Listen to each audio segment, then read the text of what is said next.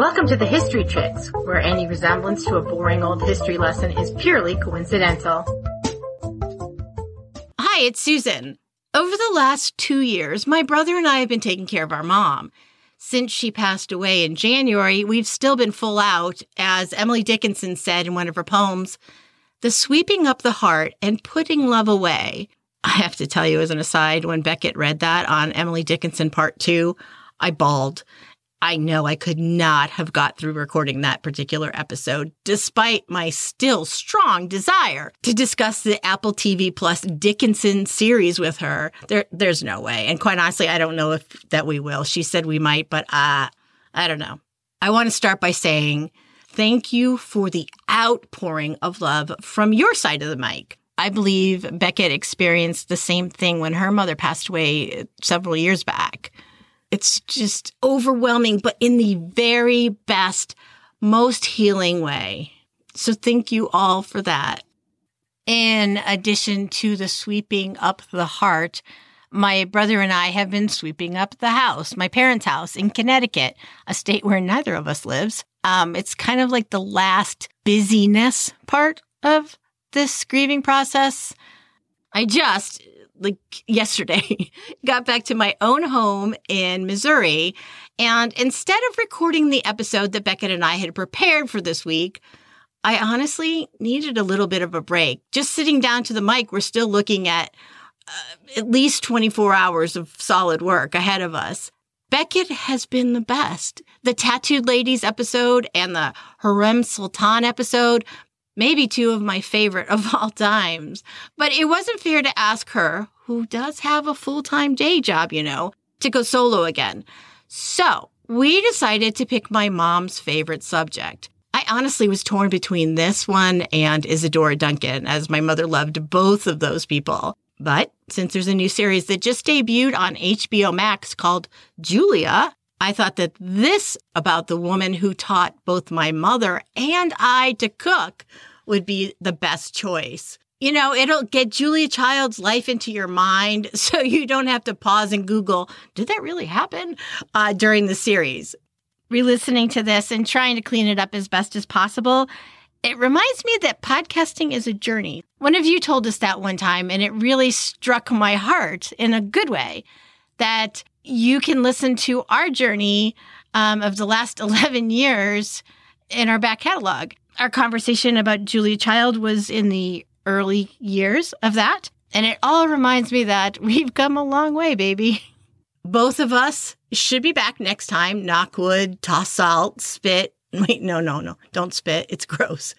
And no spoilers, but our next two subjects are, let's say, highly requested. And now let's all get into our Wayback Machine to 2012, 10 years ago, to our 2012 coverage of Julia Child. On with the show. And here's your 30-second summary.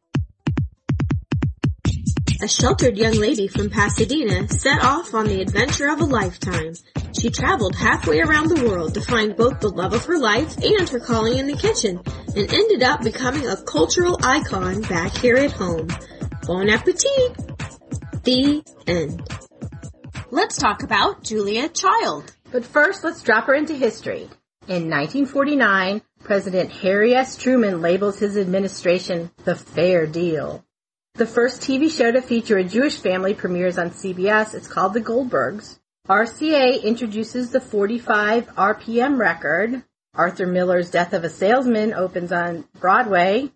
The first Polaroid camera is sold. BBC Radio begins broadcasting. Ed Begley Jr., John Belushi, and Richard Gere are born. Victor Fleming and Robert Ripley of Believe It or Not both died. And in 1949, Julia Child enrolled in the prestigious Le Cordon Bleu in Paris. Julia Carolyn McWilliams was born on August 15, 1912 in Pasadena, California. She was the daughter of Julia Carolyn Weston McWilliams and John McWilliams. Does that surprise you that she's from Pasadena? Because most people associate Julia with New England. I know, Cambridge, Massachusetts, or Boston, the Boston area. Yes, I agree. Yes, it kind of did surprise me. the first time I heard it. Well, Papa was the son of a self-made man, the heir to this empire of land. I mean, farmland, mining land, a little banking thrown in. He was a Princeton man. He was very social. He was extraordinarily conservative in his politics and his religion. He had the, misfortune, don't know, to grow up in the shadow of his hard-working papa, the one that had made all the money. Right. So, if there was ever a whip to be cracked over a son's head, this man had it cracked over his head, because papa lived a long time. Mm-hmm. Yeah, that's Now, true. Mama, on the other hand, was old money, and no doubt about it. She grew up in Massachusetts, in a house full of servants, in a big family of children, of the lieutenant governor of Massachusetts. And his DAR wife. That's right. So, she had a huge amount of freedom and almost unlimited money, and she graduated from Smith College. She's I love her, the descriptions I've read of her. Mm-hmm. Have you ever seen Auntie Mame? The real one, not the one with Lucille Ball, right. Yes. The Rosalind Russell one. Yes. That is Carol McWilliams. She was a force. What she wasn't was a really hands-on parent, and that's just not what was done. Right, because she didn't have it done to her. No. Why would she do that for her children? No. So, the two met in Chicago. Now, I saw an interview with her where she said that her parents met at the Chicago World's Fair. We kind of played with the dates on that, and it doesn't quite line up, but what a great story that would be. My parents met at the Chicago World's Fair. Well, and we love the Chicago World's Fair. It took 8 years of courtship, stalking and fencing is what I have written down, I don't know, before she at last agreed to marry him, and they moved with his parents in Pasadena, which has got to be a little overwhelming. Grandpa had gone there on a trip, and he just loved it, so he retired to Pasadena. Just from what I've read about Pasadena, it seemed like the Newport of the West Coast. I mean, it was awash with money. It was awash with fancy houses and fancy cars. Now, it had the advantage of good weather, which Newport never has, and it had the advantage of the foliage and the lushness. The lushness, and, I know. They had their own society there. Yes. So, ultimately, little Jukey. Her brother called her Juke the Puke, which is so funny. I have a Luke, and we call him Pukey Lukey sometimes. Our family's often No. awesome. So little Jukey was sent to Mrs. Davis's Montessori school. My son goes to Montessori school. Highly advocate it. Big liberal. No, I'm just kidding. Well, maybe that's where Julia got her leanings. She has, her political leanings are very similar to yours, weren't they? But her teachers were trained by the woman herself. Maria Montessori taught these people the Montessori method. Yeah. My goodness. Can't beat that. They lived in a huge house with all these wraparound porches. Julia had her own bathroom in 1918. Dang. Yeah. That's how big the house was. Did you see the house? Yeah. Did you look online? Yeah, we'll try and get a picture that's not copyrighted by somebody up on our website of it. It's a very beautiful house. 5 servants in the house. So Mom really didn't have to cook a whole lot. The only day she cooked was on the cook's day off, and she would cook.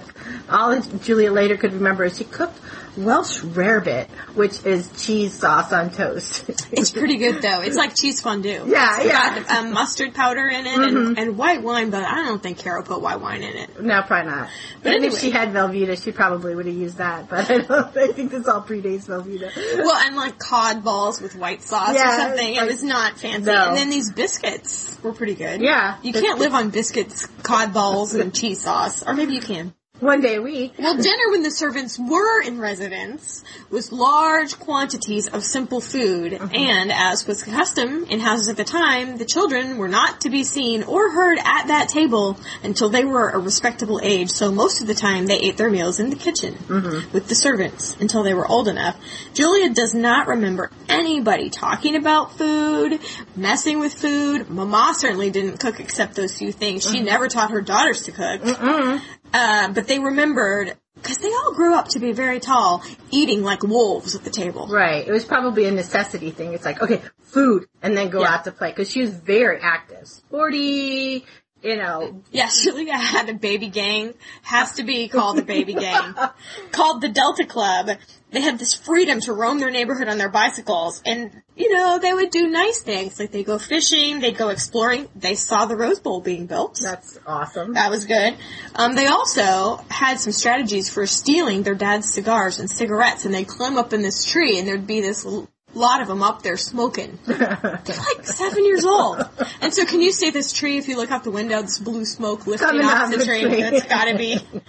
There was a local mean lady, and they literally sneaked in her house, took down the chandelier off the ceiling, took all the crystals off, and buried them in someone's garden, and left the frame on the ground, and snuck back out. That's hysterical. They hung out with hobos at the railroad tracks. Love it. Nice.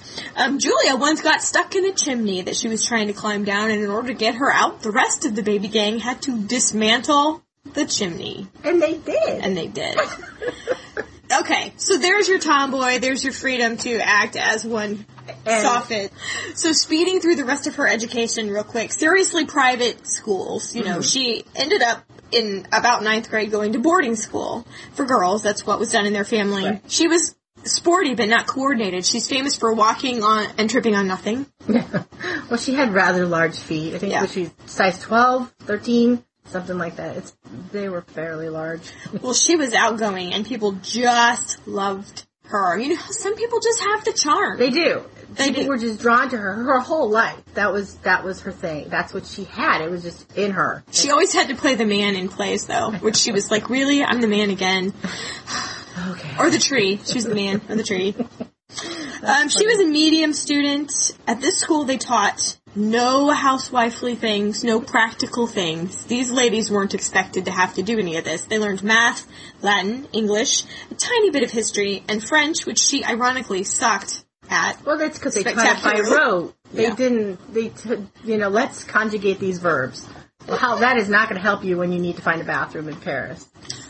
That's true. Mother enriched her daughters with art, music, theater. They had those lessons on the side as well.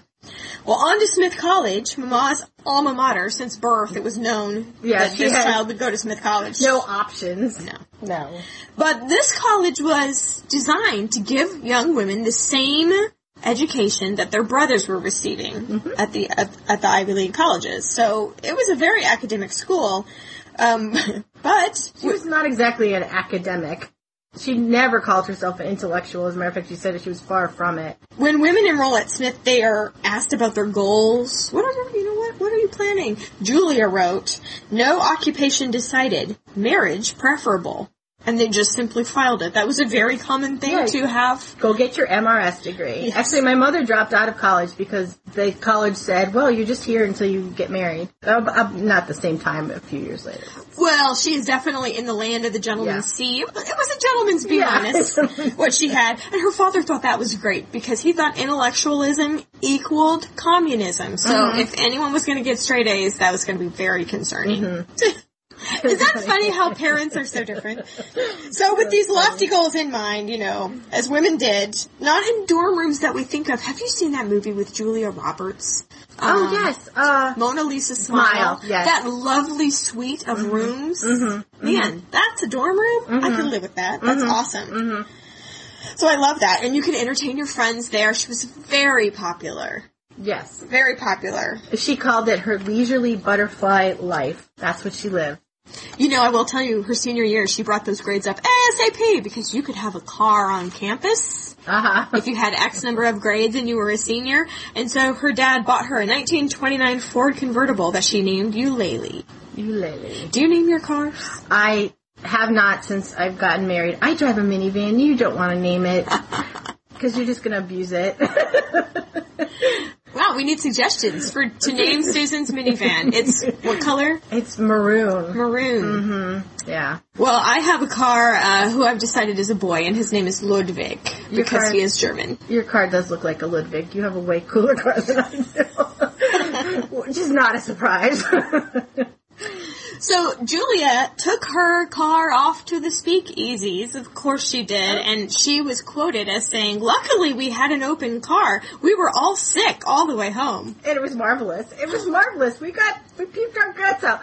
Whatever. Well, that's the year Prohibition was repealed, and Julia recalls partying for 4 and 5 days at a time. Wow. Man, that's some stamina. Well, graduation came at last, finally. Julia graduated with a major in history, although it was very confusing. For a long time, people thought she majored in English. Mm-hmm. Don't know. Not much direction, really. Julia said, middle-class women did not have careers. You were to marry and have children and be a nice mother. You didn't go out and do anything. In fact, the president of Smith told her graduating class, in a congratulatory tone of voice, you're not the brightest class to graduate from Smith, but you are the marryingest.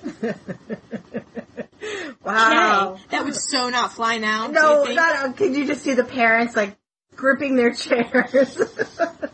So she had very little experience with boys, and then, men.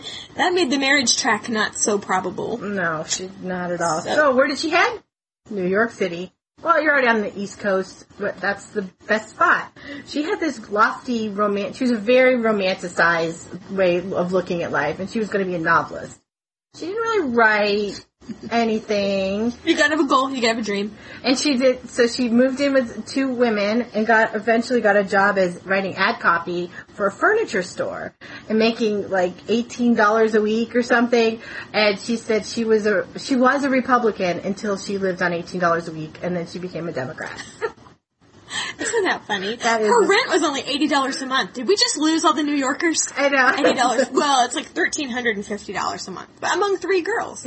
Yeah, she was living the dream. She would go eat at Schraff's, and she'd go eat at Child's, ironically, which I'm guessing is like Applebee's and IHOP. We're not eating at the fanciest of places. No. But she loved it. It was freedom. Yeah. She could live on her own. And she's not a foodie yet. So she just needs to energize her body, put as many carbs and proteins as she can get in, and go out and do her thing. She had her first serious boyfriend. That was good. She was 24. His name was Tom Johnston, and for 6 months they were an item, or so she thought. Turns out he'd been dating someone that she knew simultaneously all along and ended up marrying her. What the heck? So your freshman breakup in high school, the one that feels like the end of the world? Mm-hmm. Well, she had it really late, like 10 years later than the rest of us had it. Yeah. And it was kind of devastating. Yeah. Well, she had no experience with jerkitude, and that was highly regarded jerkitude right there. Big deal. So she kind of gave up on NYC and fled home to Pasadena, where no one had bothered to tell her how ill her mother was. Mm-mm. This whole time they were keeping it from her. Yeah, her mother had high blood pressure, which, we think now, okay, we'll take a statin to cut down on your stuff in your arteries and take this and take that, but they didn't have that back then. Mama died 2 months after she got home. Mm-hmm. I'm glad she got home in time. I do too, yeah.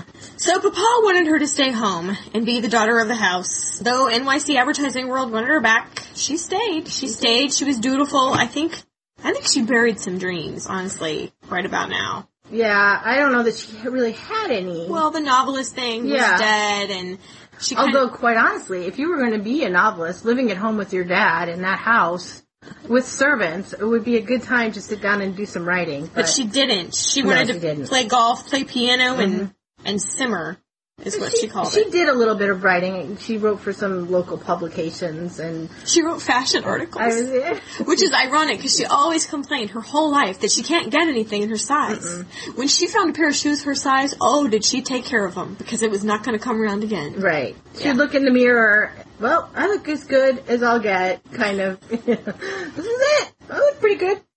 For me. So she was a fashion writer. That's funny.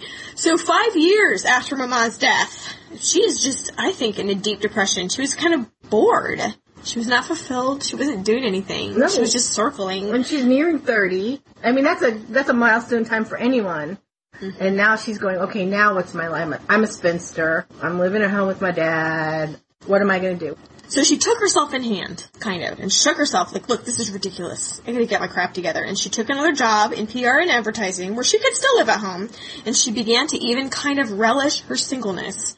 Here's a quote from her. Thank heaven I'm getting over that fear and contempt of single maidenhood, or should I say maidenhead? Guess not. Ha ha. I'm quite content to be the way I am. I feel quite superior to many a wedded mouse. By God, I can do what I want. So she was kind of starting to be like, all my friends are having babies. I don't see them anymore. Right. Their husbands tell them they can't do this or can't do that, and I can do whatever I want. At 30, in fact, along with this sentiment, she rejected a proposal Yes. From Harrison Chandler, suitable, rich, from Pasadena, Republican. Papa should have married him, frankly, because Papa was very disappointed when she said no. He wanted her to marry a Pasadena man and settle down, Pasadena have babies. little Pasadena babies, and join the junior league and the young matrons and just be who he wanted her to be. Mm-hmm. So then, Pearl Harbor happened in 1941, the day that will live in infamy, and the whole country mobilized for war. She applied for the WACs. Too tall. She applied for the waves. Too tall. She was 6'2". They couldn't just make her an outfit. You would think. Maybe just, add a little bit to the hem. She'll be fine. But ultimately, she found a better career, I think, with the Office of Strategic Services, OSS. OSS. It's the precursor to the CIA. What? I know. Julia Child was a spy? Well, no, not exactly. I mean, as far as you know. She was a file clerk. But you know what? She was more than a clerk, although that's what her title was.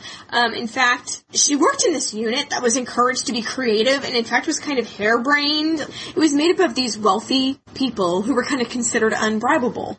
Because, what do they need the money, for? Right. But they would do these cuckoo things, like these guys were trying to develop shark repellent to put around bombs so they wouldn't get set off, or survival mirrors, so that you could have it on your person in case you landed somewhere to attract the attention of an aircraft. Can you survive by drinking fish juice? And so they had to go buy all these fishes and squeeze all the juice out of their eyeballs and squeeze all the juice out of the thing, and then they would hold up these glasses. You first. No, you first.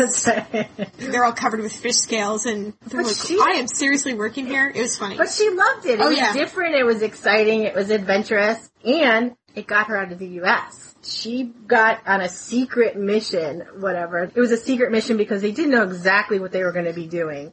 But it's wartime. I mean, you can't tell anybody what's going on. So with 12 other women in her group, they set off on an ocean voyage for India. With 3,000 men on the troop ship. And Julia's like, let's tell them we're missionaries. This is going to be complicated. No one ever believed it. Julia and the ladies were supposed to go to India, and ultimately they ended up in Ceylon, which they now call Sri Lanka. Well, there's monkeys everywhere. If you needed something pulled, you got an elephant to do it. Mm-hmm. It's very exotic. More exotic. I mean, this is the adventure she's looking for. The day after their boat docked, the dock blew up. How exciting! I don't think we're in Pasadena anymore. No. Well, Julia, since she had this great education, had the highest security clearance possible, and she was the head registrar, and she actually processed secret agents' reports. She was authorized to look at them. Mm-hmm. So, she's not exactly out there in the field being a spy, but she knows what the spies have done. Right. And who's being bribed with pellets of opium, in fact, and she knows everything. Right. She keeps it all to herself. That's cool. Well, Julia, predictably, was a hit. She was funny, she was intelligent and jokey, invariably thought well of. She was so grumpy about her work, though. She was kind of mad at herself for what she called it wasting her potential and being a file clerk. But that's a pretty, She's a file clerk in India during war, working for a secret agency.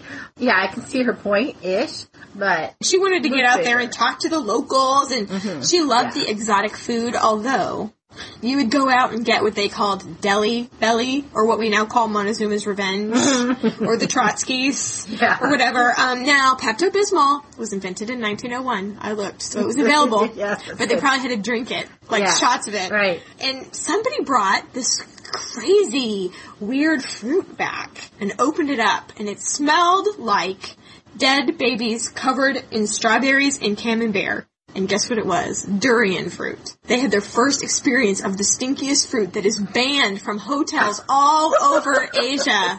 I don't even know what that is. It's this fruit that anytime you see somebody on the Food Network eat it, they gag. It's bad. So they had that. That was her pretty much first mention of exotic food. Now, how many people meet their future husbands at work? I did. Oh, there you go. Well, I looked it up, and it's 19% in America. Really? Right now. I thought it would be higher. I would, too. Obviously, it would be a lot lower then. Right, because there wasn't as many women in the workplace. And the women that were there, a lot of times, marriage wasn't their objective. Right. So she had very few dates, which the odds were so good. There's so many men and so few women, but she just didn't have very many dates. She was charming in the global sense, but maybe wasn't as good on one-on-one with the men. Mm-mm. A man named Paul Child, he was an artist who created maps for the Pacific Theater, was described as follows. When I first saw him, I thought him not at all nice looking. Light hair, an unbecoming long mustache, and an unbecoming long nose. Okay. And then He's not going to keep the hair for very long, honey, so don't worry Don't worry about it. he thought, this is his first impression of her, she has a slight air of hysteria, and it gets on my nerves. She's trying to be brave about being an old maid. Whatever. That was his first impression. Luckily, first impressions don't mean everything. It's time for us to take a little break, and when we come back, we'll talk about romance.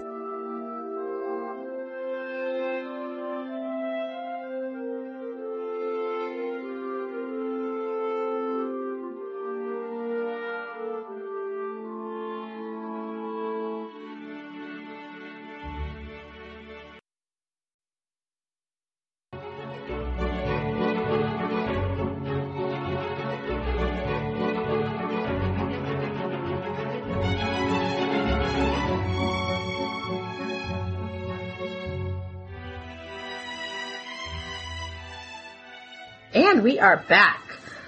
Julia has met Paul Child, and it's not exactly the romantic introduction that we would have expected or maybe wanted. I don't know. But they found each other great company. And they were in the midst of this gang of friends. They thought that each other were witty, and they just were funny together.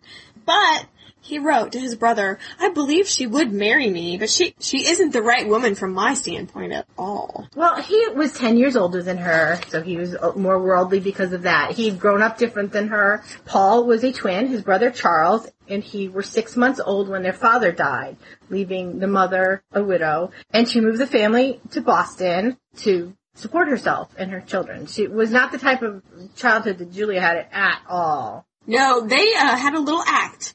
Mrs. Child and her children, and the two little sons, one played the violin and one played the cello, and they were teeny tiny little moppet curly top. Super cute. Awesome. Super cute. And they took judo lessons. As a matter of fact, they were coming back one time from lessons, I believe, with their instrument cases, and a thug tried to rob them. And the boys went all judo. They did their judo on this guy with their instrument cases and their judo moves. Took them down and went home. You know, they were kind of torn and stuff, but it was just, that's the kind of kids they were.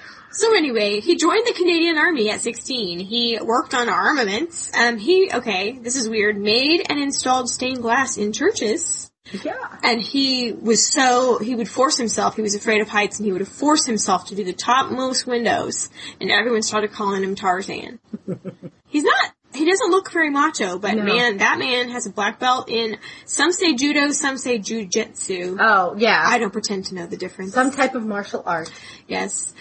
He did live the bohemian life in Paris. He taught private school in Connecticut, and then he ended up in the diplomatic service, but he was in basically the propaganda department. His forte was the visual arts. He had, I guess what then you'd call a mistress, now you'd just say a girlfriend, for 17 years. And then she died. Right before he met Julia, this girlfriend died of cancer, and it really devastated him. It might account for his moodiness. He was a pretty buttoned up and sour dude, I'll tell you. By his own account. I'm not sure telling you anything. Sure. Well, if you've been through that, I think I would be buttoned up and sour too. Yeah. And seeing Julia, who's very effervescent, but naive in relationships, you were just in two totally different places. Mm-hmm. But he ultimately did credit Julia for bringing him back to life.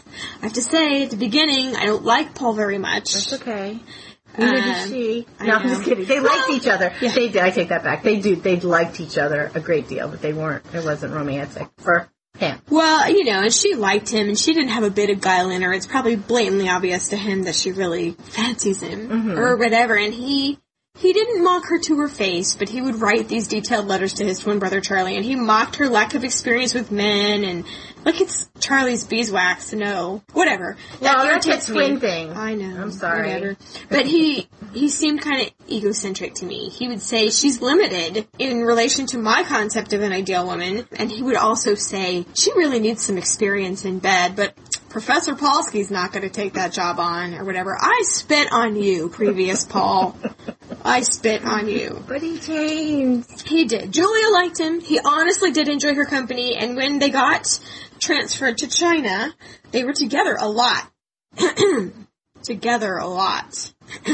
And so it begins. Professor Polsky perhaps opened a school. Maybe he did. But they also ate together a lot, and they explored the country. The people they were with were not necessarily as adventurous, wanting to know the area as these two were. And they would go and try different foods and local cuisines, and they wanted to learn about the culture and the foods of the area, where the rest of their people were like, oh no, where's the American commissary? Yeah, so that's where I'm going to eat, and they're going out to a hut somewhere. This experience in China was, Julia credited that with giving her first little frisson of interest in food. Mm-hmm. She would compare the different regions and the different cultures, and she ended up loving the culture and the food of Peking. She said it was simple. The rules to it. Mm-hmm. Sounds like her later experience in French cooking. Oh, yeah, definitely. So this relationship went on. What the heck were they? Julia had no idea. They shared a bed, but he referred to her as a dear friend. Oh, confusing for her. I mean, she said what? 2 boyfriends. She doesn't know. Paul had his fortune read, and the astrologer told him that soon an intelligent, romantic, beautiful woman would bring some complication to his life and their relationship. And Paul's response was, I wish she would come. I'm very lonely. Dude. Ouch. Hello. Dude. You have 6'2" worth of company standing right next to you. I know. And later, he actually did write in the margins of that letter, Julia, you're an idiot! So he knew later, as he was rereading, but the war ended, and homeward bound, they met each other's families, their letters got steamy. They did, and they actually traveled together. They went to California. He said he wasn't ever going to marry a woman he hadn't seen in her civvies. So, they had to, live the American life for a little bit. That doesn't make him look better. I know it doesn't. Whatever. Okay, here's the only quote I can pull out of any of those letters. Okay.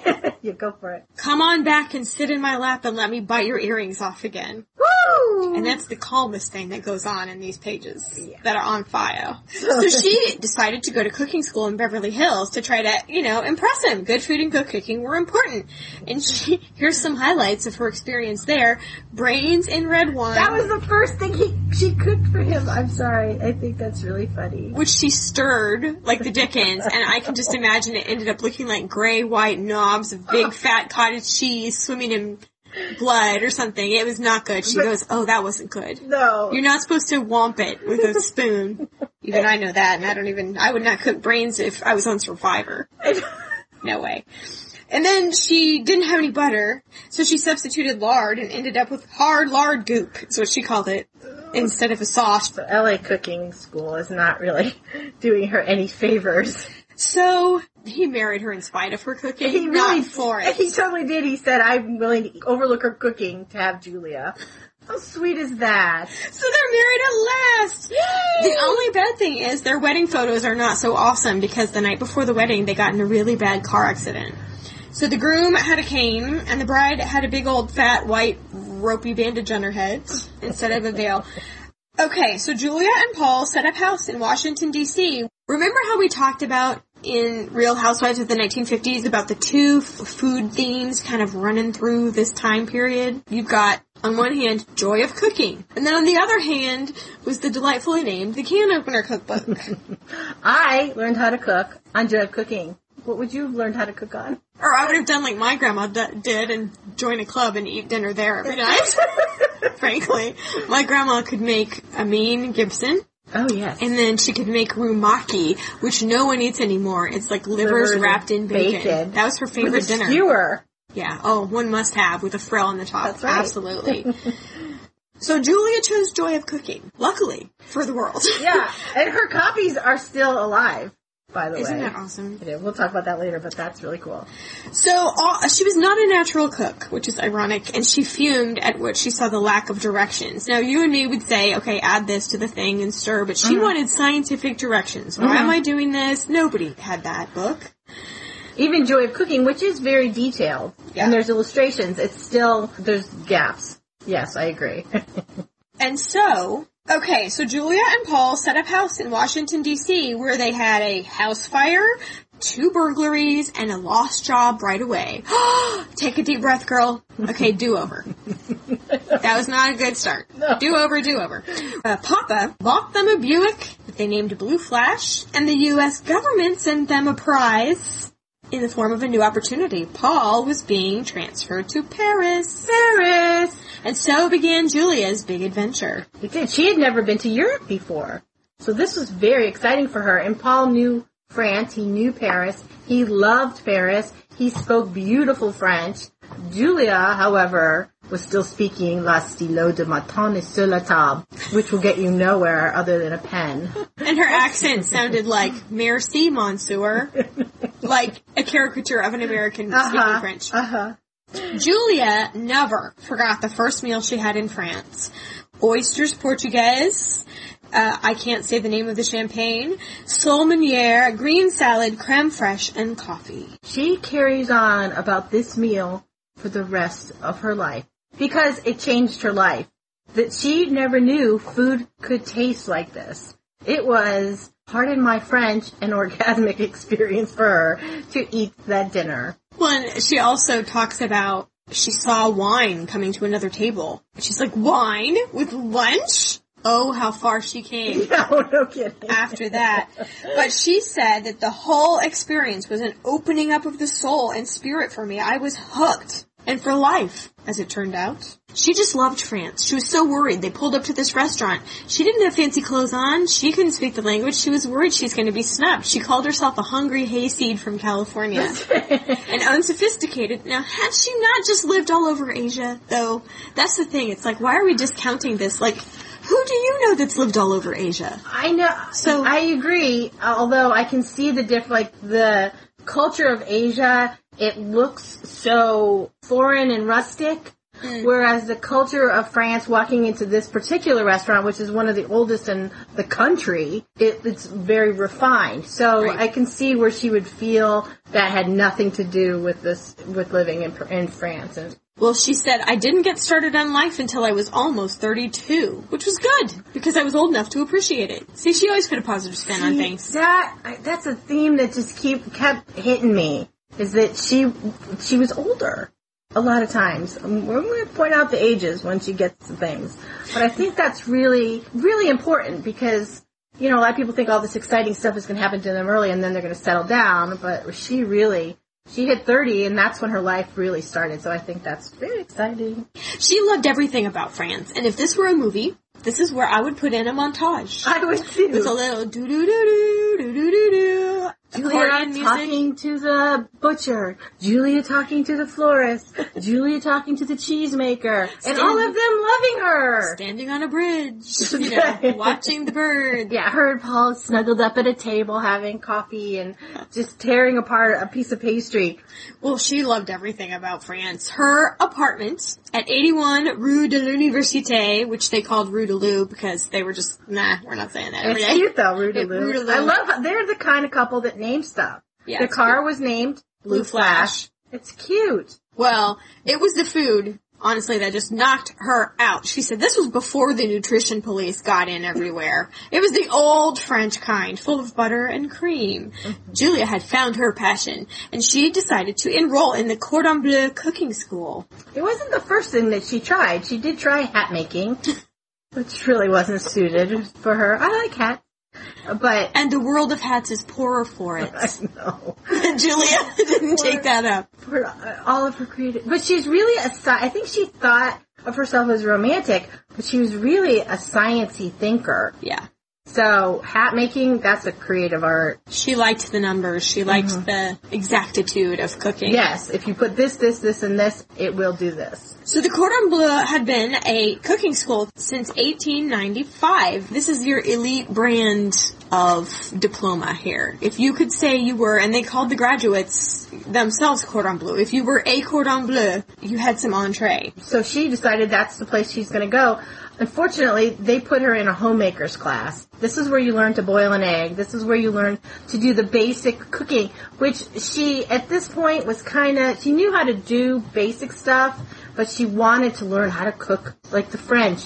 She didn't want to know how to boil an egg like the French. She wanted to learn how to make a souffle like the French. Right. So they finally agreed to take her off the morning classes of housewives, and they put her in with 11 men. GIs who were in a professional class that they're going to be learning to cook for restaurants, for professional use. And so she's in that class. She's happy. This is what she wanted. Is happy. So Chef Max Bugnard taught this class, and he was very thorough and very good teacher. She really admired him. She started to get obsessed, kind of like they would do class in the morning, and then they would take a long lunch break. Julia often used lunch to go home and have party time with Paul. That's right. We talk about that. I don't know. Yeah, we'd have lunch and then take a nap. Yes, they would take a nap. So she took a lot of naps. And then in the afternoon, there were demo classes. Basically a theater. You would sit there and they would make, think about Food Network. Right. It would be like if you were sitting in Emerald's Enclave watching him prepare a thing. That's what would happen in the afternoon. And then, like as not, she'd leave there, go buy the ingredients, go home, and try to recreate what she had just seen in the demonstration. Which is fine use of her tuition dollars, way more so than what she did at Smith. That's exactly right. Paul was kind of amused, though. He wrote his brother, "If you could see Julie stuffing pepper and lard up the a-hole of a dead pigeon, you'd realize how profoundly affected she's been by the cordon bleu." And I have to say, there is a point in the movie, Julie and Julia. I know exactly what yeah. She got talked to about her onion chopping not being up to standard, and so by God, she got a bag of onions and she went up there and she chopped, and Paul came home from work, opened the door in his face. The sulfur knocked him back down the stairs. What the hell's going on in here? Yeah, I wonder what she did with all those onions. At first I'm like, oh, she can make onion soup, but that's a lot of onion soup. She didn't have modern refrigeration. She just had a little icebox in her ill-equipped kitchen. Oof. So I think she probably ended up tossing the onions. I don't know. But the teacher took her to the famous Les Halles market and introduced her personally to his favorite vendors. That is a very big deal. Yeah, her teacher, she was teacher's pet. Yeah, he would do private lessons with her, and it wasn't about the money. I think he really admired her drive. I mean, she's still learning the language at this point. He created a monster when he took her to the de Hillerin restaurant equipment store, and her wallet leaked out money for years on gadgets and pots and pans and specialty equipment. It drew her in like a magnet. Yeah, and she was always, whenever they would travel around France, and so she's always looking for kitchen gadgets. And there's this mortar and pestle story that she sees at a flea market or something, and she has to have it. She makes poor Paul lug this big stone. It's huge, and it's in the Smithsonian right now, so you can see it, but, he had to bring it to the Blue Flash and drive it home. It wrecked his upholstery. Oh, yeah. Something. It was rough stone. Yeah. It wasn't your little cute little thing you think of at the pharmacy, It was this big monster. They didn't have food processors at the Cordon Bleu. They did everything the old-fashioned way. And so, honestly, if you wanted to make puree of fish or something, you had to sit there with this mortar and pestle and a fish and beat the poo out of it for like half an hour. Her arms must have been so strong, because she's like wielding these huge balloon whisks. Have you ever tried to beat an egg to soft peak, an egg white, with your arm? Who is she asking? I'm asking you. No. Have I ever beaten an egg other than what it takes to put in a scrambled type egg? Okay. That would be a no, but I can appreciate what you're saying. And I wonder if her size had something to do with the fact that she could be there with the men, with that mortar and pestle and the heavy pans and... Oh, yeah. Good point. I don't know. I just was thinking about that. She wasn't suited size-wise to her kitchen at home. There's a very famous picture of her at her stove in Paris, and she's got her hand on her hip and her apron on and her pumps. She's always been wearing these pumps, because that was what they did. And she's cooking, and the stove is like just above her knees. It's way down there. It's like you or I with the Fisher-Price kitchen set. Teeny tiny. Right. So after all this work and obsession, she actually failed her first final exam. She did. Poor thing. The reason she failed is she was thinking big. She was thinking about all the fancy, unique French dishes that she'd learned. She wasn't thinking about the basic ones that they had in their cookbook that they gave to all their students. And that's what they asked her to make. I think she just blanked. It's like the brain cell that had that in it just didn't fire up, and she was so mad at herself. Her second attempt went much better, and she had a diploma from the Cordon Bleu. Yay! Yes, at last. She joined, on the basis of that diploma, a women's gastronomy club called the Cercle du Gourmet. It's like a book club, but for food. You'd go to different places and have everyone make you a meal. During these meetings came one of the most important introductions of Julia's life. She met Simone Beck-Fischbacher, known to all as Simca, a tall, blonde French woman, and she and her friend, Louisette Berthold, had been working on a book together to introduce French cuisine to Americans, and the three ladies became great friends. They started a cooking school called the Three Gourmands, which means the three big eaters. Now, if you see pictures of Julia Child, she's got a badge a lot of times on her blouse with a big 3 in the middle of it, and that's what it was. It was Les Trois Gourmands. They taught basic knife technique, which was very important to Julia, and she always thought that her friend Simca did not have proper knife technique. And I'm like, dude, back off, poor old Simca. Not everyone is as obsessed as you, but whatever. Their students were mostly Americans, drawn from embassy wives or friends of Louisette's. Louisette knew everybody. Yeah. Simca and Julia were the scientific ones, and they tested and wrote out class lessons and laid out the courses, and Louisette was the color, the idea girl. She wasn't so into the grunt work. She was kind of like in Ghostbusters. The Bill Murray? The Bill Murray. Oh, good one. Yes, cuter. Yes. I mean, she was the face who, didn't really put in as much effort necessary.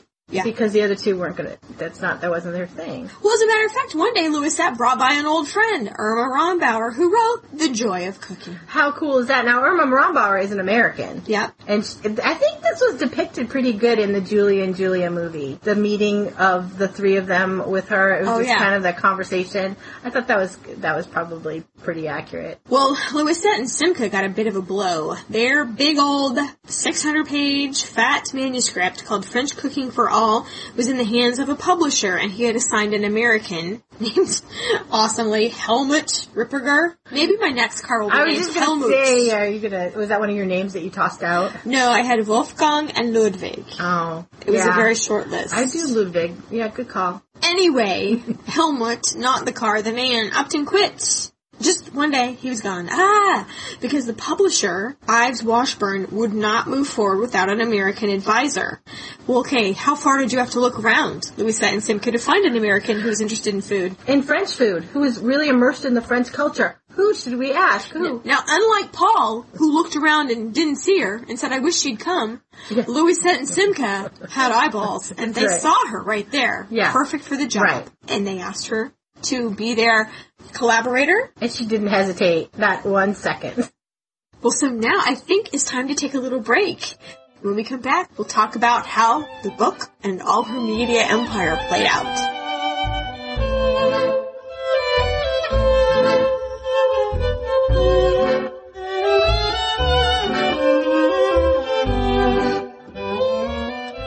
Audible.com is offering History Chicks listeners a free audiobook download to give you a chance to try out their service. To go along with this episode, we recommend My Life in France, the unabridged version, by Julia Child and her great-nephew, Alex Prudhomme. It will tell you the story of Julia Child's life in Europe from her perspective and give you all kinds of inside information. To receive your free audiobook download today, simply follow the Audible link on our website, thehistorychicks.com. And we are back. Julia has just accepted to work as a collaborator with Simca and Louisette on the book. And I have to tell you, she's 40. She's 40 years old at this point. It's in the early 50s. And I've said it before, I'll say it again. Life at 40 is not what you people at 30 think it's going to be. 40 rocks. And Julia exemplified that rockitude. So Julia accepted this collaboration gleefully, and then set to ripping all of it apart. She said, "This is just a big collection of recipes, not one of which will stand as written." Ouch! I know, you have a heart for all the work that they'd already put into it. But she was taken on to do just that, to say, as an American, I can tell you if this is going to work or not, and it's not going to work. This is what you need to do. As the person that you trust to give you honest feedback, This is what needs to happen. Well, except for she didn't necessarily give them feedback. She rewrote it. Yeah. She retested it.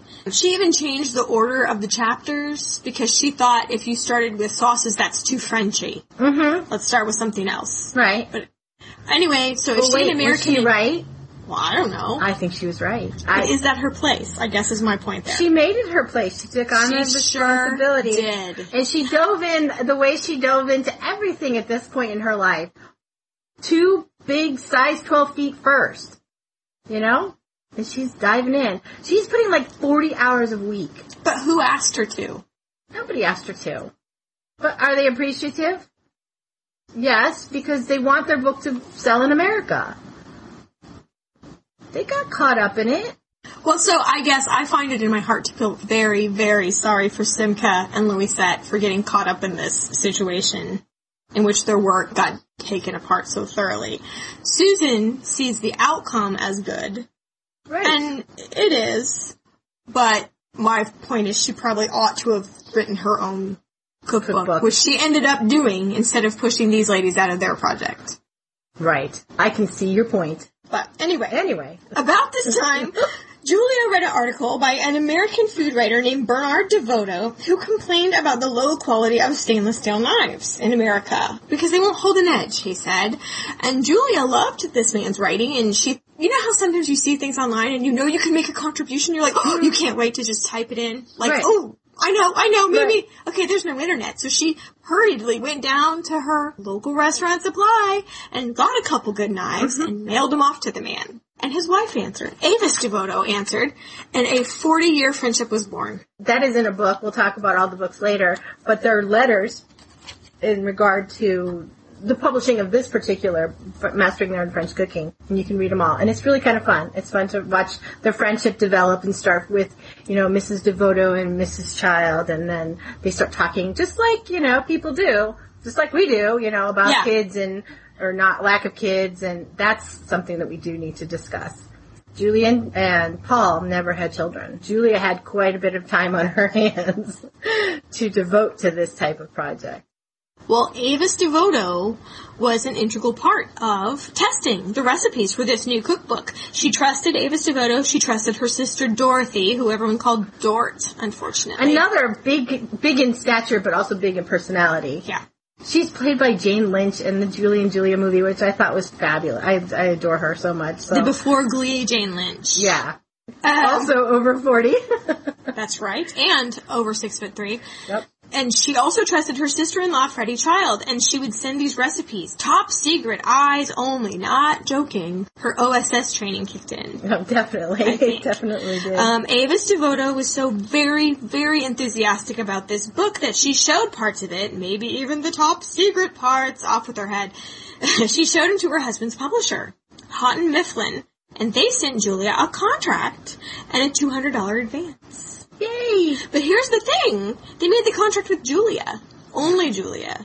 And they said, well, you three women will have to just work out financial matters between you. I don't want to deal with these different people. And you gotta wonder how Simca and Louisette felt about this kind of near total takeover. Their names were not on this contract. No. But their names are in the book. True. Simca seemed to be the ideas woman, honestly. Like, if you look at the relationship, I think Simca sent all the recipes. I mean, it is classic French cooking. They're not inventing the wheel here. Right. I mean, it's almost like all these stations have a set parameter of songs. There was rules. That's just it. Right. That's good. But Simca was collecting them from people and looking in books and sending ideas to Julia. Julia was the scientist, like we talked before. Measurements were different. America and the metric system. Right. But even the ingredients were different. American flour is processed differently than French flour, and it acts differently. Cream. Yeah, there's no creme fraiche in America in the 50s. No. And it's an integral part of a lot of French cooking. Right. There's no foie gras. No. You're not going to run down to the A&P. No, where in France you get it at every market you can buy. Or you have a friend that makes it. Yeah. It's like it used to be with peanut butter back in the day when we had exchange students. And then we went to be exchange students. For our family, you're always taught to bring a jar of peanut butter because that's exotique. And it was. And I did. I brought peanut butter and maple syrup because I'm from New England when I was an exchange student. And they always would bring back Nutella. We had German exchange students. They would always bring Nutella. And now you can get Nutella, you know, at the Safeway. But then it was like, what is this exotic chocolatini thing that's delicious? So yeah, this was before we got all international in our grocery stores. She pulled out all the old cookbooks, Escoffier, Carême. She even got out her Larousse Gastronomique. I almost checked that out from the library just to come over here and drop it on the table. Because it's such a lofty tome. It is 10 pounds, and it's mostly an encyclopedia. It's alphabetical order, and a lot of the articles are really small. What is this technique? What is that technique? And occasionally there'll be a recipe. It's like a textbook. Right. But it's very heavy. And there was an old cookbook that was even out of print in the 50s by someone called Ali Bab, which sounds exotic. It sounds really exotic. But she'd have all these books open to that recipe, and she would test every variation. And then when she came up with it, she'd make it more than once to make sure that it worked. And try and think of where someone could stumble in the directions. This takes a long time. She made a sport of finding errors in Gourmet magazine. I'm not sure I like this attitude still. It's like those people that love finding grammatical errors, the grammar police. Yes. So Paul was transferred to Marseille, another city in France, and so the long distance work continued, but what that gives to historians is, now that there's distance, we now have letters going back and forth. Right. So that's great, because now we can follow what's happening. Right. It was kind of bad for them, but it was good for us. Yeah, it was bad for them, because she had to leave Paris, and, you know, she loved Paris. It was very traumatic for her to move to Marseille, which is a whole different way of cooking, a whole different atmosphere, and I think she dove into Marseille like she dove into Paris. She asked fishermen how to make bouillabaisse. This goes along with that Gourmet magazine thing. Yeah. She asked people, how do you make bouillabaisse, that classic French and nearly unspellable soup? Try to write it down correctly, I dare you. Everyone had very strict and absolutely conflicting things. That's right. You must not include tomatoes. If it is not full of tomatoes, it is not proper soup. She's just like, what the heck? You know, never put this fish in. Always put this fish in. Cookbooks were the same. It was completely frustration. She started calling cookbook authors meatballs. They're just meatballs. They don't know anything. And she was so irritated that everyone was so dogmatic. Yeah. Is her word. It's true. What thorough research. So, but she went through that with every single recipe. Paul always cracked up that anytime they sent in a chapter, everything had been taken apart 20 times. Oh, sure. And that, I think, Paul's attitude towards the whole book is just wonderful. I mean, he's very supportive of this project that goes on, quite honestly, for 9 full years, and is taking up that time of a full-time job for Julia. I mean, okay, he's getting good food out of it. He's also getting, I thought this was very interesting, that you're like, oh my gosh, they're eating all that stuff that she's cooking. It's so rich and stuff. How did they do it? Because she's like, oh, the French people, they had stomach disorders. And they would have to go on, Paul and Julia would have to go on bland diets for extended periods of time because their systems were so messed up from all this rich food. That's the French paradox. You don't snack. You eat at meals. Right. You eat small portions, and then you use your body. You could see her in the notes getting obsessed with the way French people are. We must be French. We must be French, she says. It's like, 2 of you are French. By the way, just so you know. You're not that one of those two, yeah. But it was here that old Louisette got the heave-ho. Pretty much. Simca and Julia were doing all the work. In Louisette's defense, they didn't write her about everything. Right. You know, and she had children, which they thought, well, now you just don't have time. She had a difficult husband, perhaps. They thought. Julia said, it is bad for the book to present herself as author. She does not cook, enough. It's not good publicity. So they settled on is such a hard number, though. I know. Well, they settled on a financial split with Simca and Julia getting 82% of the money. 82%. Mm-hmm. Yes. Well, they wanted it to be 90%. And Louisette dug her heels in a little, but she got the leftovers of the money. And she's credited as an author alphabetically, although in the original editions, alphabetically, more current ones have Julia Child and Big Font at the top, and then the other two at the bottom. And so it goes. So their business of bookery. I should also call it cookery bookery. Cookery bookery. It was her life. So Paul's job kept taking them places, and she got transferred to Germany, which I have to say, and I'm sorry, my people, Julia Child hated to live in Germany. And I think the big problem was she lived in an enclave of Americans. She wasn't allowed to live among the Germans. Right. And she would go out to drink, like, German beer. And the Americans preferred more light brew, where she would drink the German beer when she could get out to German restaurants and drink it. You know, she liked doing that, but the people she was with and the people she lived around were Americans who barely spoke the language. Yeah, so she didn't really get assimilated in. The only good thing is she had this horrible electric range that she hated and couldn't work with, but she got experience with it because later when she was doing her TV shows, that's what she had to work with. So that's the only good thing that happened out of Germany. That's it. Yeah, there's another really bad thing that happened in Germany, and Paul gets called back to Washington. At first they think that he's going to get promoted finally, although in Germany he had a pretty high up position, but not so. At the time they were investigating for communist behaviors. It's the McCarthy era. And he gets sucked into all of that, and he goes through a very grueling interview process with people asking him questions about things that happened 20 years ago with people that he barely remembers.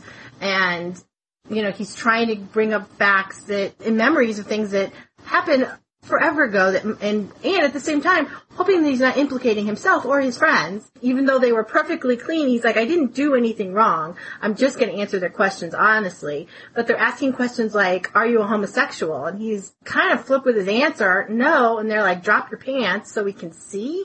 Well, what? And he's not in a TSA line, so he declined. Right. What is that going to prove? I don't know. That whole era is crazy sauce. They were cleared. Ultimately, Paul was cleared, but they never got that sour taste out of their mouth. Like, wow, my government that I've been serving can turn on me that fast.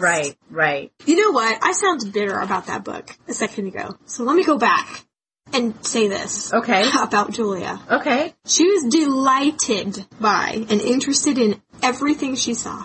Yep. Everybody she saw. Yep. She made people laugh. Shopkeepers loved to help her. She listened so well. People always love it when people listen.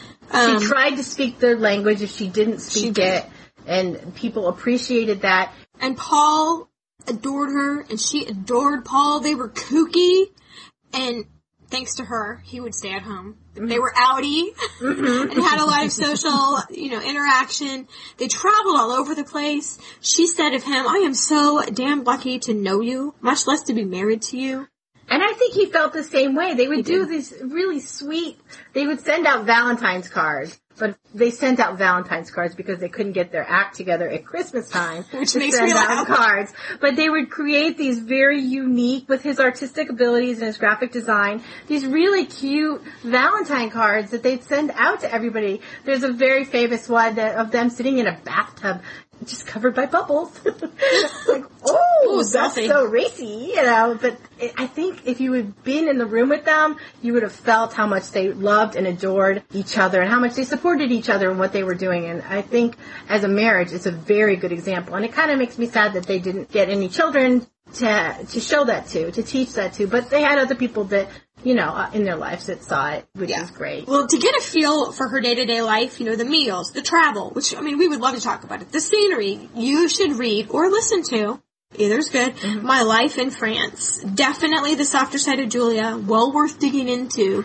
We can't go into too much detail on scenery and specific meals, but before you even read a biography. Yeah, I would read, if you are only going to read one book about Julia Child, that is the one I would suggest you read, because immediately you get her voice in your head. You listened to it on audiobook and you said that the actress had a very Julia voice. I read it on my Kindle. I borrowed it. It was the first time I borrowed a book electronically from my library, and it went swimmingly well. What do you know? Yeah. So, but you get her voice in your head, and she didn't actually do the writing. Her grandnephew wrote it with her, and he actually did the writing, and it actually was published after her death. But so, just a little redemption for me and my sour attitude earlier. Yeah, it's a beautiful... It's a beautiful life. It's a good book. Yes. Go with that. Yep. So, okay, so here's a quick update on the book, The Big Cookbook. So far, they're back in America.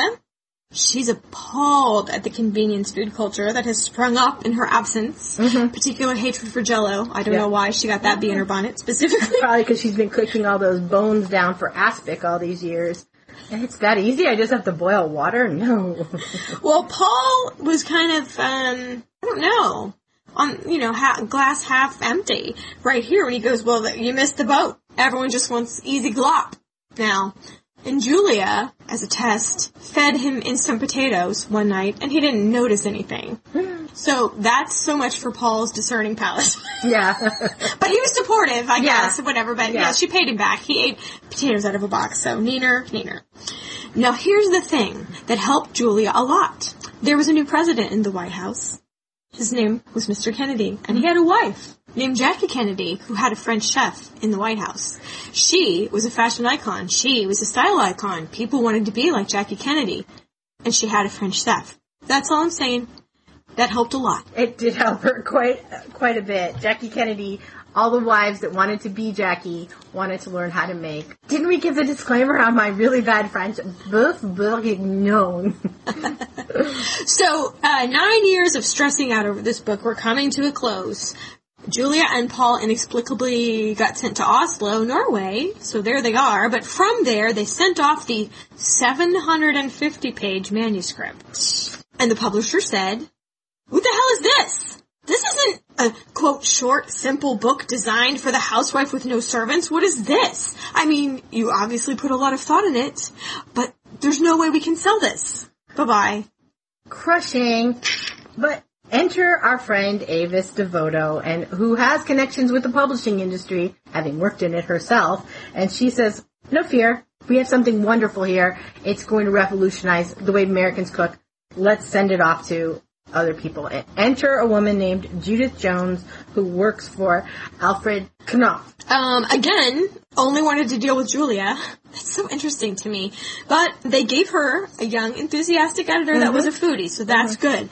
Possible titles: The Witchcraft of French Cooking, Method in Cuisine Madness, Food, France, Fun, How, Why, What to Cook in the French Way. So they finally settled, hurrah, on Mastering the Art of French Cooking, which they did. What is that thing that you put on the poetry magazine? Oh, right. Yeah, that actually is, again, the Julia and Julia movie, the Julia Child scenes, how they happened, is actually how I would have imagined them happening, and that particular scene as well, with Judith moving the words around and finally nailing down Mastering the Art of French Cooking. So, finally, Mastering the Art of French Cooking came out, all 734 pages of it, in 1961. Julia was 49 years old. 49 years old! Well, there's not much money for promotions. Other authors may find this even today. Oh, yeah. So Simca and Julia went on this promotions tour. Basically, anywhere they had a friend that would put them up, they would set up an event. That's right. I know other authors who have done that. Yeah. Like, who do I know in Dallas? Okay, who do I know in... So she cooked omelets on TV for the first time. She didn't fully understand TV. I don't think. No, it wasn't part of her life, really. She never had one or whatever. There were 4 million people watching her. She had really no idea there were 4 million people watching her. There was a big picture of the book behind her while she was cooking this omelet, but she was so nervous about her pan wasn't getting hot enough. She was freaking out about the pan, and she never mentioned the book. Whoopsie. So she got better at promotion. They met James Beard, that famous chef who now chefs try to get the James Beard Award. He was a cookbook writer. "Call me Jim," he said. What? Call me Jim. He promised to put his weight behind the book. It is who you know, people. If a very important member of the U.S. culinary scene loves your book, that's something. So that was a really good meetup, too. How random some of these things are. Well, that's the way life works. Yeah. So writers really admired the style and the layout. It lists on the left, if you've never seen it, all the ingredients and equipment you'll need for a step, and on the right, it tells you what to do. It really set a new standard in cookbooks and kind of made everyone go, oh my god. Like when Toy Story came out, in its 3D, all the animators in the world were like, oh, okay, holy crap, we gotta amp up our game with this animation, because Toy Story blew everyone out of the water so badly that they had to go back to the drawing board and start over with their projects. That's what happened to the cookbook industry. This is like so far above, it just set the bar way up Way high. She received an interview offer from a show called I've Been Reading on WGBH in Boston. You know, there's no money in this. It's all volunteer, mostly. Sure. Sounds like podcasting. A little bit. Julia could not figure out what the heck am I going to talk about for 30 minutes on this guy's show? She was nervous at being caught, like, awkward. So she brought armfuls of, like, there's eggs and a pan and a hot plate. And if it was going to get boring or she started to feel awkward, she was going to, by God, stand up and make an omelet. That's right, with this big balloon whisk that no American cook has ever seen before. So that's cool. And so that's what she did. It got a little slow, so she made an omelet. She did. And 27 viewers wrote to the station saying that they would like to see more of her. Yeah, get that lady back to cook. They didn't mention the book. No, just let's cook for us. So her personality that she's always had is showing through on just in that one TV show. So the French chef was born in concept. The title was chosen because it would fit on one line in a TV guide. Instead of Mastering the Art of French Cooking with Julia Child, it was the French chef, even though she never referred to herself as a chef because she never really worked in a restaurant. In a restaurant. So, and she's not French. And she's not French. People called her on that later, by the way. Yes. But at that point, she was so established that it's... Yeah, they're like, whatever. Yeah, that's right.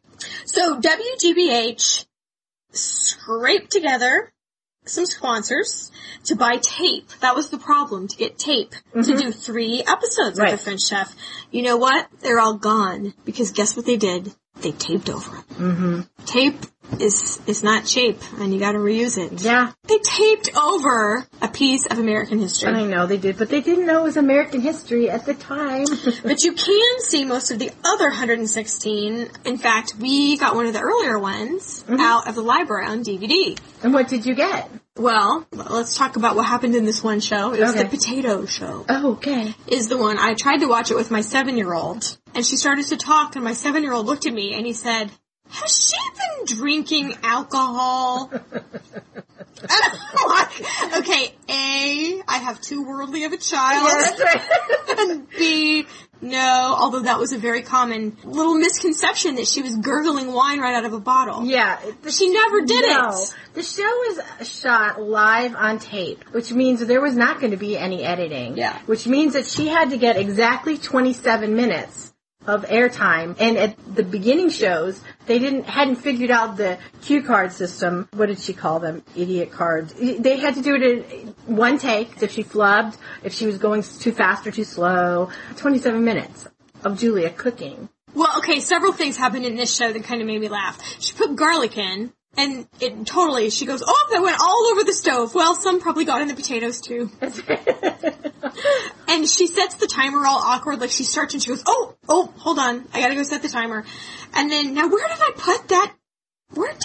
She's always looking for stuff, which is cracking me up. She has the same mashed potato fork my mom had. I wonder if my mom bought it based on Julia Child's. Oh, it really was the same mixing fork. Okay, so I saw the famous mess up episode that spawned a myth. Accidentally, I started with this one. So she's got a potato cake in the pan, and she's decided she's going to flip it. You've got to have the courage of your convictions if you're going to do something like this. And she flipped it, and like half of it went on the stove and on the table. And she goes, well, that didn't go very well. And then she picked up the rest of the potatoes and stuffed them in and kind of like patted them back together. And she's like, who's going to see? You're alone in the kitchen. So that turned into a myth that she dropped the fish on the floor and that she dropped the chicken and blew it off. back. Yeah, no. And she literally in the middle goes, too many burgers on. I'm hot. I'm baking. And she wiped her face all over unabashedly with this napkin twice during this show. You never see Rachel Ray do that, do you? Or yeah, no. Yeah, you might see Emerald daubing his forehead with a little elbow. People complained sometimes that she was kind of dirty. She never washed her hands or whatever else. But you know what? There's no studio audience eating this. No. So whatever. It doesn't matter. But she had very good practical advice. Here's how you cut potatoes. This is variations. You can make this with milk and cream. You can do cheese and tomatoes. This is your basic. And then here's all these variations. She would also do something that they pioneered in mastering the art of French cooking was do this part ahead of time and stop, put it away, then when you're ready to go again, pull it back out and restart. Unprecedented. Right. I can see why people would really love this. She did say tomato. She drank rosé wine. Gasp. Which is coming back. But she drank it out of a bottle, not a box like me. She drank it out of a glass, not a bottle. Or a box. Oh, yeah, she poured it out of the bottle. And it's funny because during that episode, the potato episode, you can see at the end she has finished too soon. And someone off camera has told her to vamp. Yeah. Da, da, da. So it's like begins the tap dancing. But through the whole thing, with her crazy mannerisms, and we're used to the Food Network slickness now. But this is pioneering stuff. I still found it very endearing, and I felt comfortable. I don't know if I took it to the extent of making the potatoes, but it's kind of nice to know, like, you know what? It's not a big deal. Did half of it fall? We'll put it in the oven instead. Who cares? Right. You fix it. You got to get your mistake, and you move on. And you know, And you don't apologize. You don't apologize. Oh, I love that. That is my favorite lesson from, you do not apologize for, you don't say, I think the sauce is a little salty. You just serve it. It is what it is. Love that. And if your cake doesn't come out of the pan, you make a compote. Yeah. You know, there's a solution. You just have to think. That's my takeaway from Julia Child. And I grew up on her. My mom got the Book of the Month Club. Julia Child's first episode aired 10 days after I was born. How about that? Well, I watched a lot of Food Network on my maternity leave, so maybe your mom did the same thing. So, you know, I really grew up. My mother gave me the joy of cooking and mastering the art of French cooking when I was learning to cook as a pretty young kid. We were cooking dinners by 9. Crazy. But that's where I learned to cook. She said, if you can read, you can cook. Good. I know, Mom. Wise. The reviews were very, very good. Cities added all over the country. She became quite the celebrity, though people have often said someone who looked and sounded like Julia would never make it today in TV. They called her a dowager countess doing a burlesque act. That's funny. I can kind of see where they were coming from. But, you know, she became a national institution. There's no one like her. No. And when you're unique and you're eccentric, but you have a good message, I think that's all you need. Yep. They took this money they made here, and they built a little stone house in Provence, which sounds ideal, called La Pichoune, that they called Peach. Of course, that's they always did. It's on Simca's land, and they promptly started wearing a path in between their houses, because they are going to work on what they called Son of Mastering. Right. So the second book. Right. Fierce battles, you know, great creativity, but this strained friendship resulted from this book. The husbands, frankly, were done with both of them. Mm-hmm. Paul didn't like Simca anymore. Mm-hmm. Simca's husband was done with Julia. Who's to say who was in whose face? But, you know, they got on each other's nerves quite a lot during this time period. Well, that happens. I mean, they've been working together for a long time. They saw each other quite a bit. So Julia, though, really kept from Simca how popular the show really was. She really never let Simca know, and so Simca was really bewildered when people would come to La Peach, which is, after all, you can see it from her house, and they would want to take pictures of Julia cooking and take pictures of Julia doing stuff, and they didn't want Simca, and they really, frankly, didn't know too much about who Simca even was. Julia included her purposely, invited her to come over and be in the photos and this and that, but Simca was always very confused as to why this is happening. Simca was probably hearing stories from Julia like, well, Paul and I go out and we shop and we buy the ingredients and then we just go into our little TV studio and... She played it down a little. Yeah, I'm sure. Well, she said, in fact, to Simca, the show's getting some kind of an award. It was an Emmy. She is the first TV educational personality to win an Emmy. She was on the cover of Time magazine. Everyone's in the kitchen, it said. Yep. In 1966, she was 54 years old, and she's on the cover of Time magazine. Big deal. So that's kind of tough for old Simca. Yeah. For Simca, it's a foreign concept that such a personality can arise. The media frenzy was pretty unprecedented. She filmed a special from the White House. McCall's was covering her, the New Yorker, the BBC, all major papers. She was an icon, and she was just busy, all the time busy. The second series of The French Chef was in color, and that's where I came in. Is that what, yeah? Early 70s. That's where I came in, but the part I remember is not anything to do with the kitchen. The part I remember is the little field stories they would do where she would go to a baker and bake with him and learn how it's done and tell us. Or she'd go to a butcher shop or a charcuterie. She would do these little color places or go to the market. That's what I remember about her. And I think it was called The French Chef in France. Which makes it more travel and cooking. And I think that's kind of what I liked about it. Two separate networks. She could have been on both. Crazy. But she kept doing demonstrations, and she gave all the money from demonstrations to WGBH, which is now one of the top public radio stations in the country. I mean, WGBH does a lot. Mm-hmm. And I just think Julia was the saving grace of that thing. She made that network. She made the Food Network. When you say WGBH, we all see the little image in our head of their logo. Whoop. Yeah. Well, let's just quickly, we can talk about this all day, but 4 more books, 6 more TV shows, 3 of which were actually filmed in her actual kitchen in America. She joined and created culinary associations, so she was extremely busy. But Paul, who in fact was 10 years older than she, was really falling apart. He was. Old age was hitting him hard, and he was having a series of strokes that really just made him a shadow of the man that he used to be. When they moved to Cambridge, not all that long ago, he had redone and redesigned their kitchen for her to make it the perfect kitchen for her, because he knew that she had followed him all over Europe and did for him, so he was going to do for her. He raised her counters up so that she didn't have to bend over when she was cooking. Finally. She liked her pans hanging, so he hung them on the walls and drew little outlines of them so that that's where they went. Her knives, he put a magnet board up so she could just stick her knives to it, and there they would be. It's a beautiful kitchen. It's very functional. Yeah, it was definitely a labor of love. His really last big gift to her, I think, was that kitchen. So Paul lived long enough to see her receive her honorary degree from Harvard. Awesome. Back when she was going to school, women couldn't go to Harvard. But when Julia was 82, Paul, her companion and her cheerleader, died. It wasn't so much sudden. She received the news right after a taping of The French Chef. Yeah, he was in a nursing home at the time, and his health was really failing.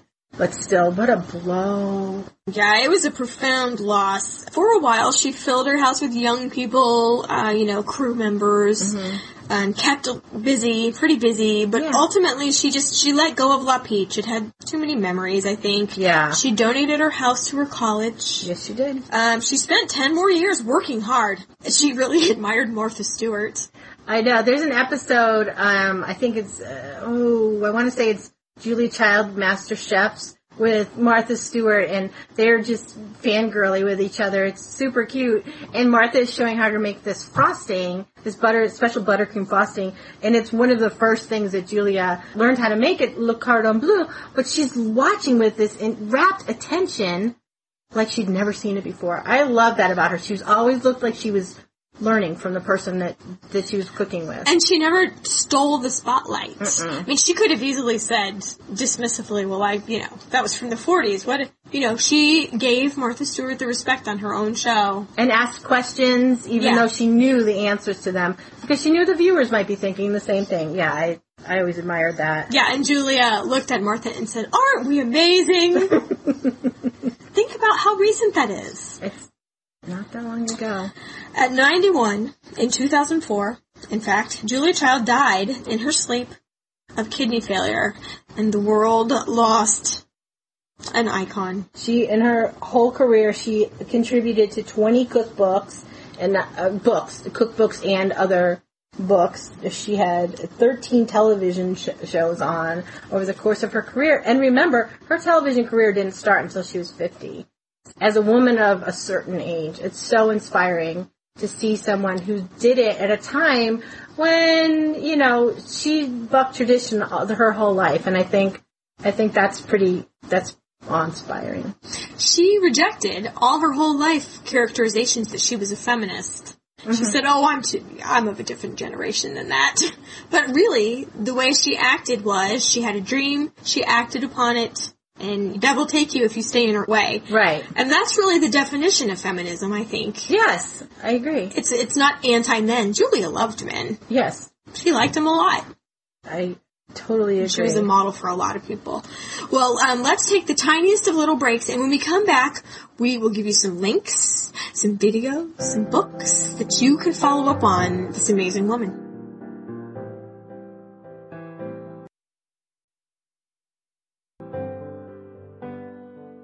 And we are back. So where can you find things about Julia Child? Well, right now you're going to trip all over them because August 15th celebrated what would have been her 100th birthday. And the interwebs and your media are full of stories about Julia Child these days. But we found some that we liked, and so I'll tell you a little bit about that. Starting off, there's a 1999 interview. It is 3 hours long, and the interviewer is he's off camera, he's not a professional on-air talent, but he asks the right questions, and it's Julia talking for 3 hours, and it's pretty fascinating. I thought it was really interesting, very informative. It's with the Archive for American Television. You can find it online. And they're not going to tape over that one. No, I don't believe they will at all. No.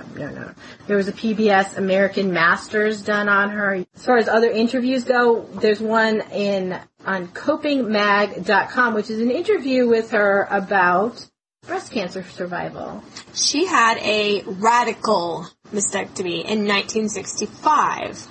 And really never let it slow her down. You could practically just not notice it from the outside, which is astonishing to me for such a public figure.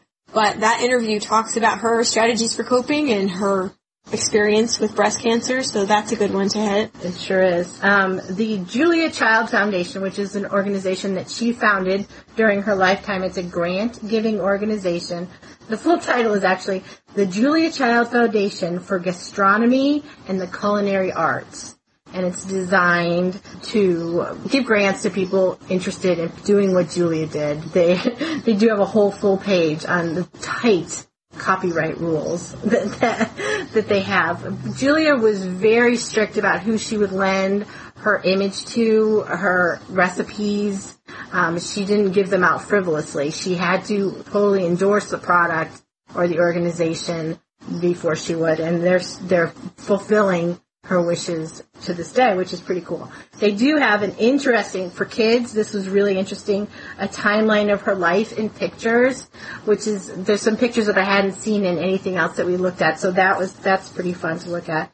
And of course, we will link you to that. Also, because it is the 100th, what would have been the 100th birthday of Julia Child this year, there's a web-wide project. It's called JC100, and since May, for 100 days, this group of food bloggers and food writers have been given Julia Child recipes, and they all have been blogging about creating that recipe and what happened, and they're all linked through this JC100. There's a website, there's a Twitter page, and you can link to all. It's very interesting because you just take one dish like coq au vin, and all these bloggers have made it, and it's their pictures and how it worked for them and memories that they had and how it turned out. It's just very, very interesting. We will link you to that through pbs.org. We were going to link you that way because they are the masterminds behind it, although Alfred Knopf is the official organizer of it. But you don't need to know that. We'll just link you. There is a classic parody of Julia Child that if you haven't seen, you must see. It's available on YouTube, and it is Dan Aykroyd looking surprisingly like Julia Child, accidentally cutting his thumb off, and blood ensues, and as Julia is known for rolling with the punches, she tries to cook while blood is spurting out of her hand, and one of the most famous lines is, "Why are you all spinning around? Bon appetit!" as he collapses It's pretty funny. It is fun. And I watched that with my 7-year-old, and he's like, is that blood all over the place? He just thought it was the coolest thing ever. Well, and Julia Child herself has been known to show that one enthusiastically, so she even thought that was hilarious. Also, in 2002, a food blogger named Julie Powell started a project called the Julia Project, and she was going to cook every single last recipe in Mastering the Art of French Cooking in a year and blog about it. Which she did. That turned into a book, which turned into a movie, and this is one of the rare occasions, brace yourselves, I hope you're sitting down, that I like the movie better than I like the book. And why is that? Because the director, the late, great Nora Ephron... Moment of silence. Okay. Took pieces from Julia Child's My Life in France. We've talked about how much we like that book. And enlivened them in contrast to the way Julie was living. Mm-hmm. And the contrast and the similarities are quite amazing. And it's got Meryl Streep in it. And Stanley Tucci. We can't lose. No, you can't. And that's visually, the French scenes are just, those are my favorite parts. I mean, I can relate to the struggles of Julie Powell, but I appreciate watching the struggles of Julia Child better. And we do not, in fact, want to tell you the ending, and if they ever met, because I think that's an integral part of the book, so we're not going to spoil that. But at the very, very end, there's like 5 endings to this book, by the way, so at the very, very end, they make a pilgrimage, Julie Powell and her husband, to the National Museum of History, where they found Julia's kitchen. Right. Julia's actual kitchen from her Cambridge home, the one that Paul designed for her, was taken out of her home when she moved out and brought to the Smithsonian. And you can, if you aren't in Washington to see it, you can actually see it online, and we will link you to this, but you should click the link because you see the entire exhibit, and then there's little markers on it that you click to, and you can see specific items that were in her kitchen, including 2 copies of The Joy of Cooking, all beaten up, and it's very interesting. There's pages of it. I strongly recommend. The kids would love to see that, I think. And then you can go make chocolate mousse. That's awesome. So that's a book to read or a movie to see. Now, as to books, my goodness, you should see this stack of books we've got. I know we do. Obviously, Mastering the Art of French Cooking and Son of Mastering, which is not really called that. It's called Mastering the Art of French Cooking, Volume 2. You'll notice Louisette's name is missing because they cut her out of that deal completely. Those books are worthy of seeing. I have to tell you, if I'd been a housewife when this came out, I would have been intimidated and I would not have proceeded. There is a cookbook she wrote that is more my style.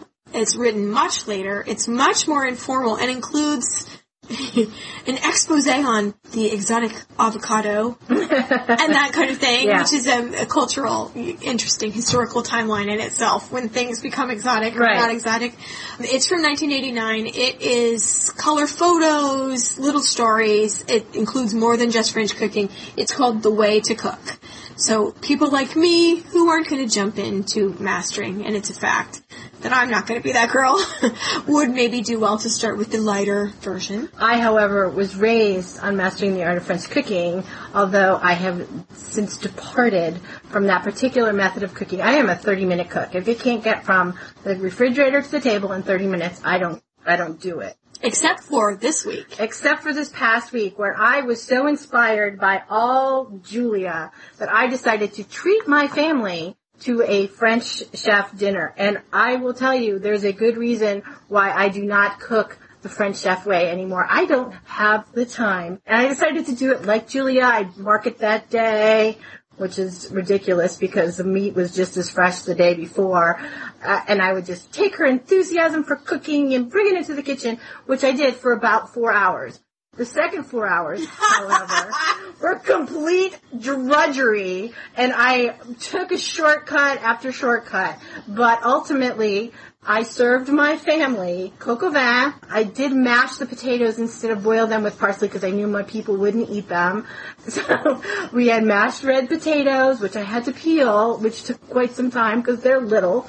Anyway, fresh green beans. instead of frozen, I bought the green beans and washed and snapped and steamed them a la Julia, and almost entirely from scratch, with the exception of the crust, because it was 108 degrees that day and I wasn't about to be messing with pie crust. A pear and almond custard tart for dessert. It went over well with my family, but by the time we sat down, it was our typical 20-minute dinner and done. We didn't leisurely sit over it, and but I will put as a special feature pictures of my own little, it's a little mommy bloggy, but whatever. I'm going to do that on our website for that particular day, my French chef dinner day. Very impressed at your dedication. Yeah. By the end of the day, I was swearing in English, I can tell you that. Oh, yeah, Julia Child was a swearer. Did we say that before? You know what her favorite word was? Cover your ears if you're, of a tender constitution. Balls, she would say. I was saying far worse words than balls. I'm just like, but for the 50s and 40s, that was something else. Oh, yeah. So that was her favorite. She didn't approve of four-letter words, though. No, and that was one of the criticisms she had with Julie Powell. Anyway, books, right.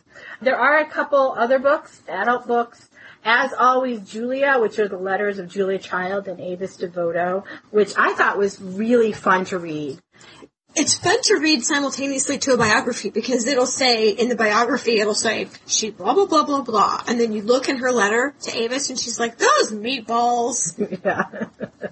Or, we call him Woodenhead because it just says he has a new boss at his new embassy. And then Julia will call him a name. Yeah, right. It's really funny to read them simultaneously. It is fun. Do you have a good biography? I do. Appetite for Life, Julia Child by Noel Fitch. There is a brand new, highly vaunted biography coming out by a man named Bob Spitz, famous for his biography of the Beatles. It is coming out on August 7th, which is very soon to when this is going out. You may be able to run out right now before people hear of it and get it from your library. Most libraries, I know mine has it on order. I have it on hold. So good luck to you people. So it's coming out and it's really, really highly anticipated. So I'm looking forward to that. He wrote another book that I do recommend called The Saucier's Apprentice. Not sorcerer, but saucier, as in one that makes sauces. It's his journey into how he became interested in food. Mm-hmm. My Life in France by Julia Child, Incomparable, and Alex Prudhomme, her great-nephew. There is a littler biography in the Penguin Lives series by Laura Shapiro. It's little, it's less complete, it's more chatty, so that's good. It is. It's a good biography. It's significantly smaller by half than any other biography I found. As far as kid books go, there are two that I just thought were so charming. I read them several times to my 7-year-old.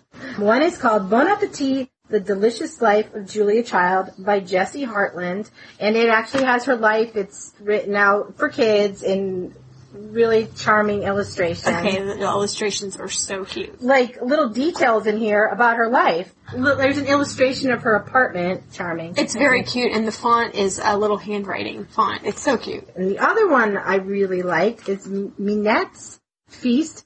Minette was their cat in Paris. She remained in Paris and they moved to Marseille with an elderly woman. But this is by Susanna Reich and illustrated by Amy Bates. And it's the story of Julia Child learning to cook in Paris and falling in love with Paris. And there's one illustration of her in Paul. It was exactly how I imagined it, cozied over a piece of bread. And it's just, again, charming, very charming. Kids will really like it. And you can throw in your bad French when you read it to them, like I did to my children. And if somebody wants to be a super geek, I've been watching this for years, so what does that say about me? There is a webcam in a bakery in Paris called Boulangerie Bonneau, and I have been watching them make French bread on this webcam for years. You too can watch them. You can watch the cat lay on the breadboard. You can watch the man. I know. It's funny because there were a couple nights of cat on breadboard, and then obviously nerds like myself had gotten a hold of it and sent them a note because the next day there was like a stack of baskets there as if to keep the cat away. So maybe the webcam's not so good for the secret life of a bakery, but yeah, you can watch it and we'll link you up to that webcam. It's free. Like Susan said, this is your time. If you want to learn anything about Julia Child, that 100th birthday celebration going on all over the internet, I would not be surprised if your library had an event going on. Check that out too.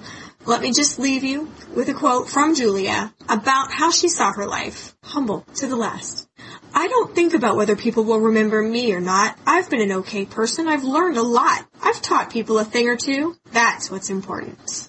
Julia Child, happy birthday. Bon appetit. Bye.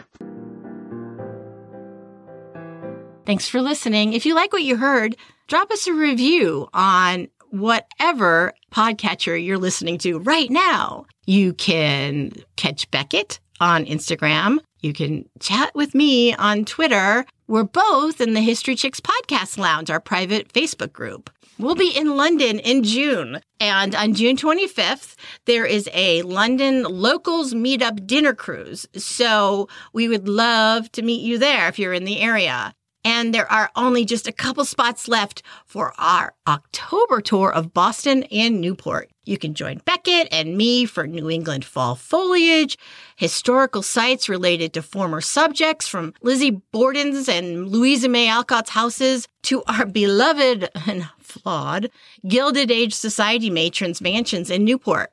There's a Locals Meetup dinner cruise on that tour as well on October 21st. Details for all of that will be in the show notes. We'll link you up to Like Minds Travel, who's handling all of the arrangements for both the tours and the dinner meetups.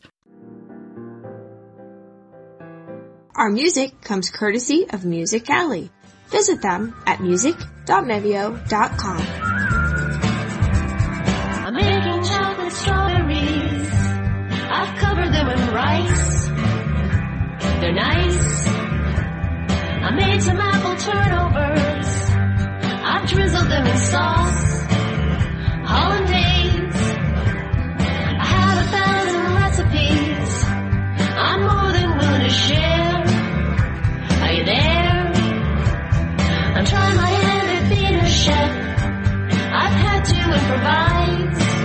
Are you surprised?